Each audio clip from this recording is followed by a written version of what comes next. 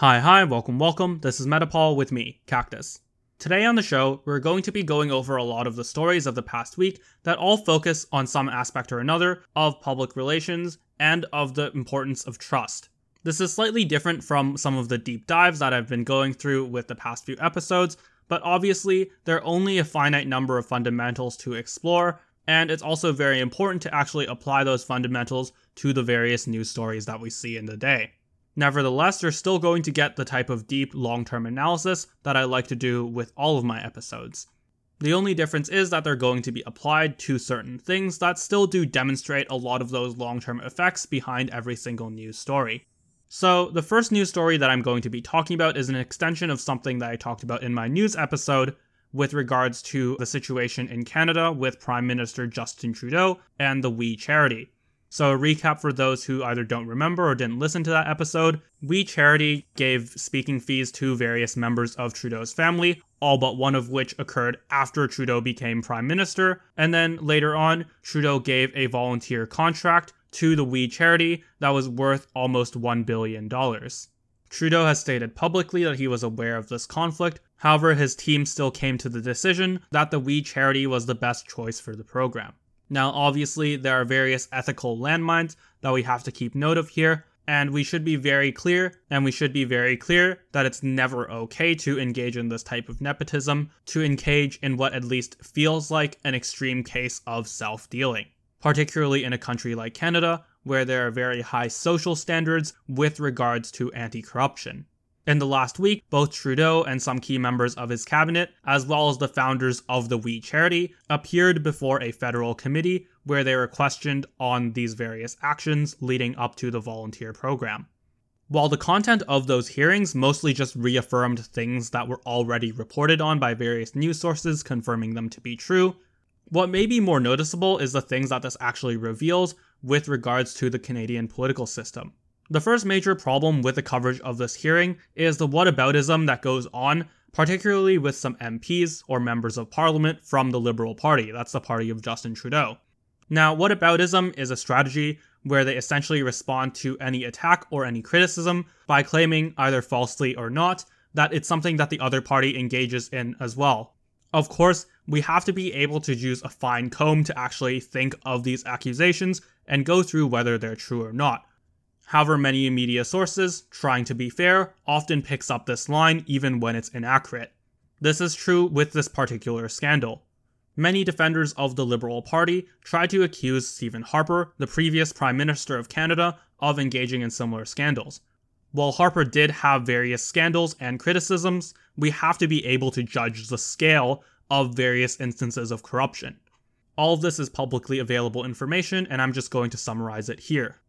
The main accusations against Harper's government was various personal finance problems with members of his cabinet and not Harper himself, where essentially these cabinet members took excess government money to pay for travel or to pay for other personal expenses. Now, this is a serious cabinet breach, and to my knowledge at least, all of those cabinet members were fired and possibly punished by the Ethics Committee. The only notable thing that was actually drawn to Stephen Harper himself was the violation of advertising limits. This means that he started campaigning either too early or by spending more money than was actually allowed in certain areas of advertising.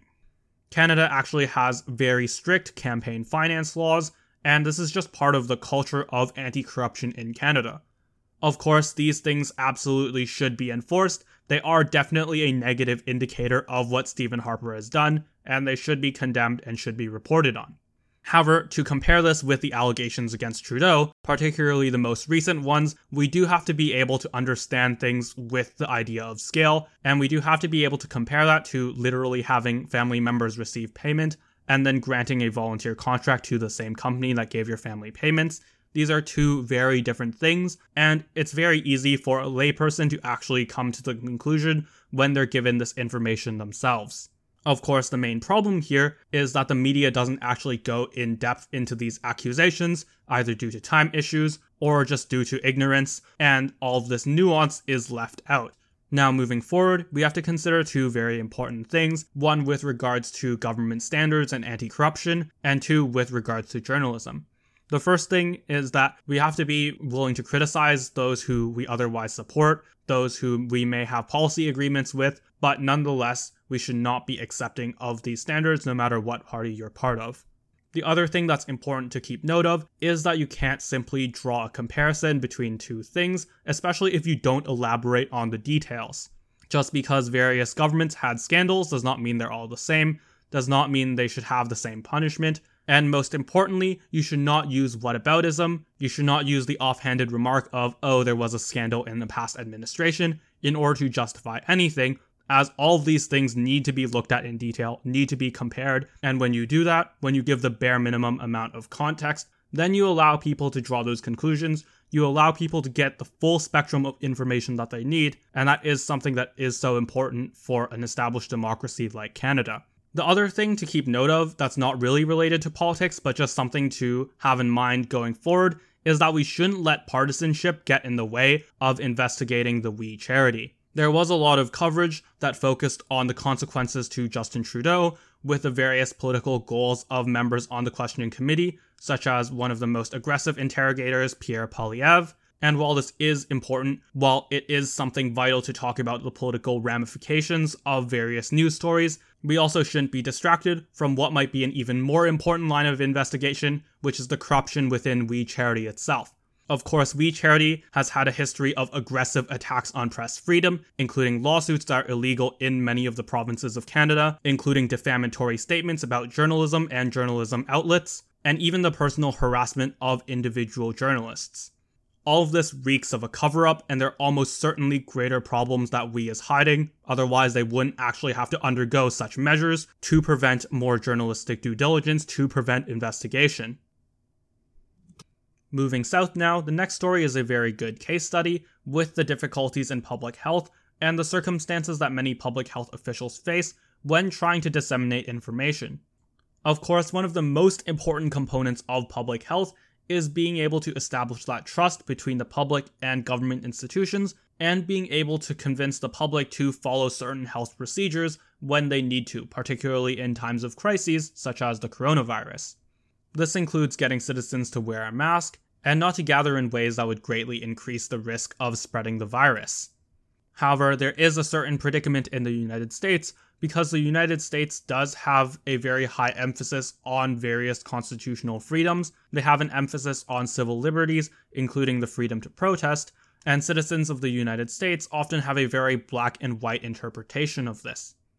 This means that many Americans view any sort of limitation on protests as something that would be threatening to their constitutional freedoms, instead of something that is necessary in a time such as the coronavirus, where there are literally lives on the line. This is all important information to know when considering the next story. Dr. Anthony Fauci, the head of the CDC, the Center for Disease Control in the United States, was recently asked whether the Black Lives Matter protests increased the spread of coronavirus. He gave a very generalized answer that, quote-unquote, crowding together, especially when you're not wearing a mask, contributes to the spread of the virus.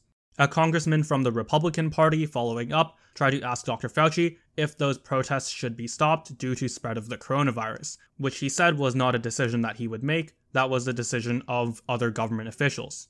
Of course, it is a scientific fact that gathering in large crowds, such as in those Black Lives Matter protests, does increase the risk of spreading the coronavirus. And if possible, various other measures, including social distancing, wearing a mask, and making sure those protests stay outdoors, are incredibly important actions that have to be taken in order to control the spread of the virus. However, the reason a public health official, such as Dr. Fauci, cannot simply denounce those protests is that governments don't actually have the power to stop it. And if you give the appearance of a contradiction, if we say that we should stop the protests and they're not stopped, then citizens would be less likely to follow some of the other important health procedures that they need to in order to decrease the spread of the virus, including going to restaurants, going to businesses, etc. Because you can actually get more people to comply with those measures, it is something that absolutely should be undertaken. I'm sure that if public health officials were able to wave a magic wand, stop the protests, for at least for the duration of the coronavirus, then they absolutely would do it if they were focused on stopping the spread. it is such an important case in looking at the ramifications, especially when dealing with public relations, because as I said before, you need to establish that consistency, you need to establish that trust between the citizen and the government institutions, and when you promise to crack down on protests, particularly in an area such as the United States, which cannot actually be executed by the government, then that would actually create greater problems than what Anthony Fauci is trying to approach with now, where he simply says that while that does spread the coronavirus, that it's not actually in his control. Now, this does open things up to a broader conversation about the United States as a whole, however. As I talked about before, the US does have a more toxic political system and media system, and because of this, many Americans think of political issues in a very black and white way. This is epitomized by the slippery slope argument, which essentially argues that if a step is taken in one specific political direction, that eventually that'll lead to one more step in that direction, and that this will eventually result in an extreme outcome. This is why many Americans oppose stay-at-home orders or oppose restrictions on protests, because they believe that any step in order to restrict those things would result in the gradual erosion and complete loss of their personal freedoms. As I talked about before, this is a completely fallacious argument. There's been political steps and actions taken by the government in many of these situations and in many different countries that does not result in the ultimate erosion of freedoms. There, of course, needs to be context taken. Obviously, you're in a pandemic, and there has to be restrictions in order to keep people safe. Every other developed country in the world understands this, and many Americans understand it as well. However, it is an element in the American culture to make these fallacious slippery slope arguments that ultimately derail many productive solutions. One such solution is to enforce a mask mandate at protests. This means that if you show up to protest and you're not wearing a mask, then you'll be sent home. But as long as you do wear a mask, you're essentially free to do whatever you want as long as you're not breaking a law. This was actually a policy that was enforced in many areas of the world, where if people wanted to gather at protests, they absolutely had to be wearing a mask, otherwise they would be sent home. This would be an effective way to limit the spread of the coronavirus, while still not limiting freedom of speech. It is my personal hope that eventually we'll completely do away with this fallacious slippery slope argument, as it is completely ignorant of reality, is completely ignorant of how political systems actually work, it leads to further calcification within the public, and literally has cost thousands of lives. There will be no long-term erosion of civil rights because of mask restrictions at protests, because of mask mandates in general, because of stay-at-home orders or other lockdown measures, etc. People can understand when their democracy is actually being threatened and stand up in that case, and people can understand that the situation changes when there is a global pandemic. This simple fact seems to be something that various American officials are either oblivious to or are intentionally ignoring in order to manipulate the public. The next few stories I'm going to be covering all involve the general theme of postponing elections. In the first of these stories, President Donald Trump of the United States threatened postponing an election on Twitter due to alleged problems with mail-in voting. Now, this has led to near universal condemnation from not only the Democratic Party, but also from his own party, the Republicans. Of course, this is something that would undermine the electoral system, and also something that Trump doesn't have the power to do. He would need the approval of Congress, the vast majority of which disagrees with this measure. So there's no real possibility that the American election gets postponed.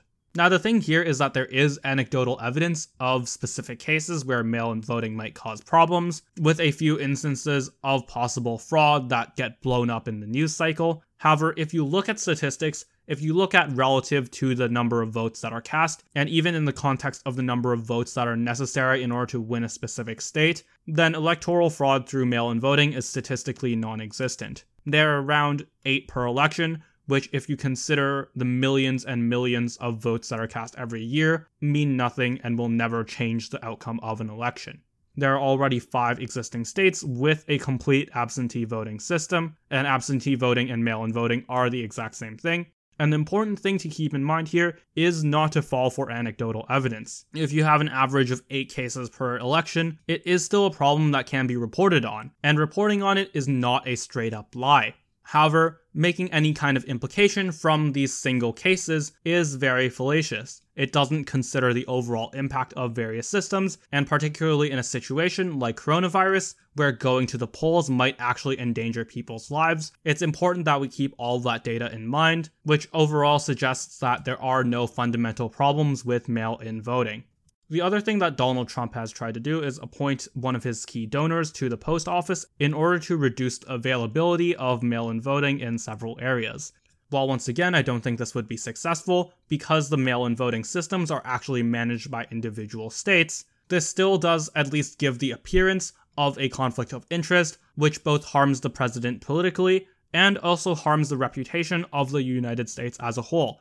The most important thing that actually comes as a ramification of these few stories is that it inhibits the ability of the United States to call out authoritarianism elsewhere. It is incredibly important to have those social standards, to have those standards against corruption, where even the appearance of corruption would result in significant political consequences, essentially making it impossible for anyone to run if they've had these conflicts of interest.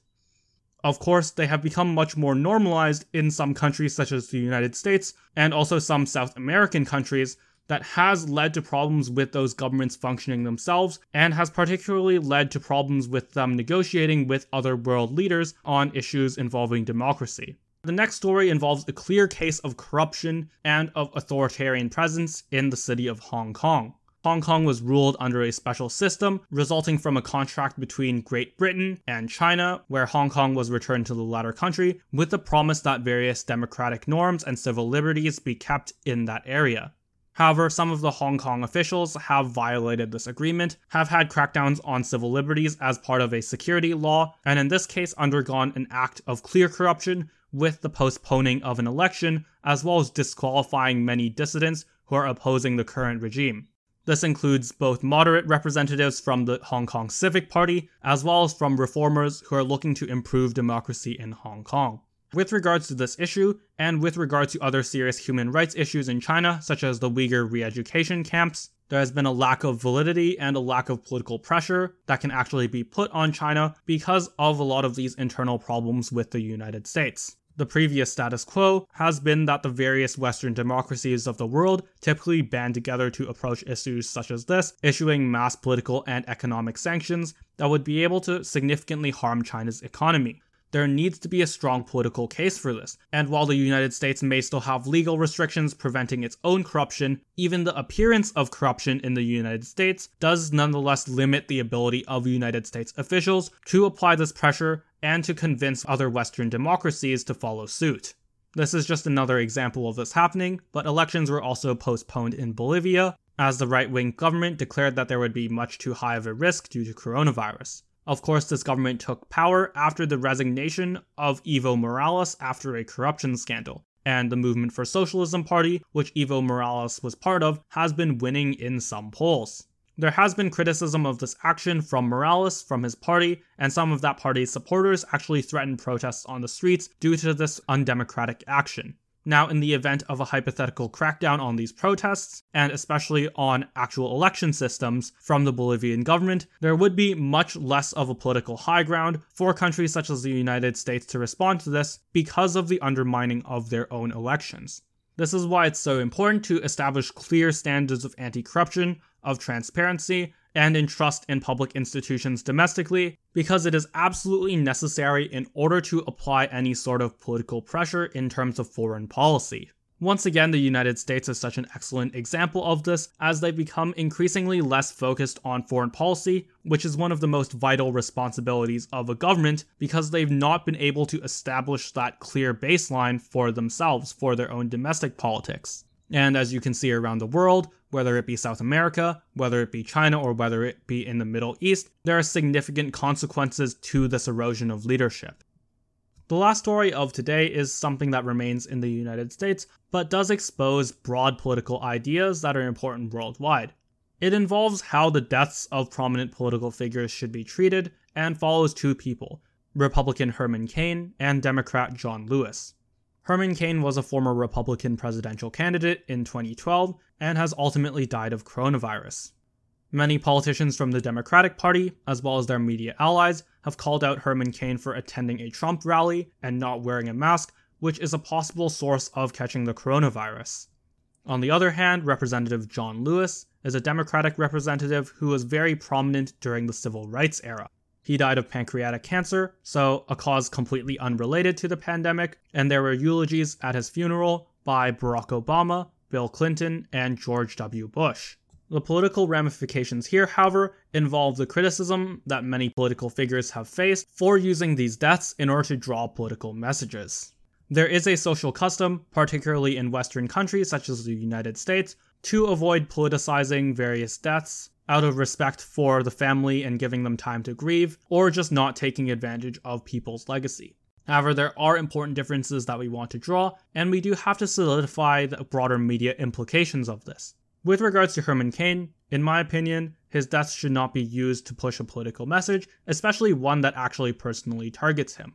Of course, it is true that going to a crowded indoor area while not wearing a mask does increase the chance of catching coronavirus. However, especially since the political message that gets drawn from that is something that could be harmful for his family, as well as the fact that this is essentially anecdotal evidence, and the broader message of wear a mask and avoid large crowds can easily be spread without invoking Herman Cain himself, means that a lot of this does undue personal damage for no real reason. John Lewis is a different case, since some of the things that were pushed for at his funeral with regards to the eulogy that Barack Obama gave were things that John Lewis agreed with, much of which was confirmed by a posthumous op-ed that John Lewis wrote and was published in the New York Times. Particularly if there was consent from the family of John Lewis, then continuing to push the same messages that he fought for would not be something that would be necessarily a negative thing. However, the broader problem here is the need to use these pivotal, emotionally charged moments in order to create change in politics. Particularly in the second case, it's the unfortunate truth that the death of political leaders is often something that's necessary in order to advocate for a political position that in many less toxic media environments could otherwise be pushed forward without needing to invoke a death. As I talked about in a previous episode, the use of this emotional type campaigning is often shorthand, is often reductionist, compared to a lot of the more constructive arguments that could be made. This is once again a case of not having enough media oxygen, of having a media ecosystem that is resistant to fact-based argumentation, and that greatly prefers these more anecdotal arguments for a given policy or a political view.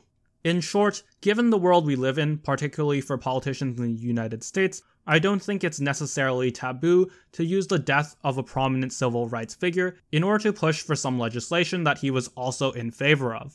However, the goal that we should all be aspiring to is to create a media infrastructure where this is not necessary, where the frame of politics is taken from a constructive standpoint, where those solutions and the outcomes of those solutions are carefully studied and explained, and where we don't need to use these deeply personal moments in order to get the attention we need to promote some of those more logical policies. With that aspiration in mind, this is the end of the episode, and I'm going to do the same thing I do every episode, where I tell you to like, comment, subscribe, and share on social media. Remember, if you want a better world, then you better contribute to doing it, and the easiest way to do that takes essentially no effort at all is just to share this podcast, to educate more people, tell your friends and family, and help them understand what's happening in the political world around them. If we all do that, if we gain the understanding of the political system, then we'll be able to create a better, more transparent world for all of us, whether you're left or right or center.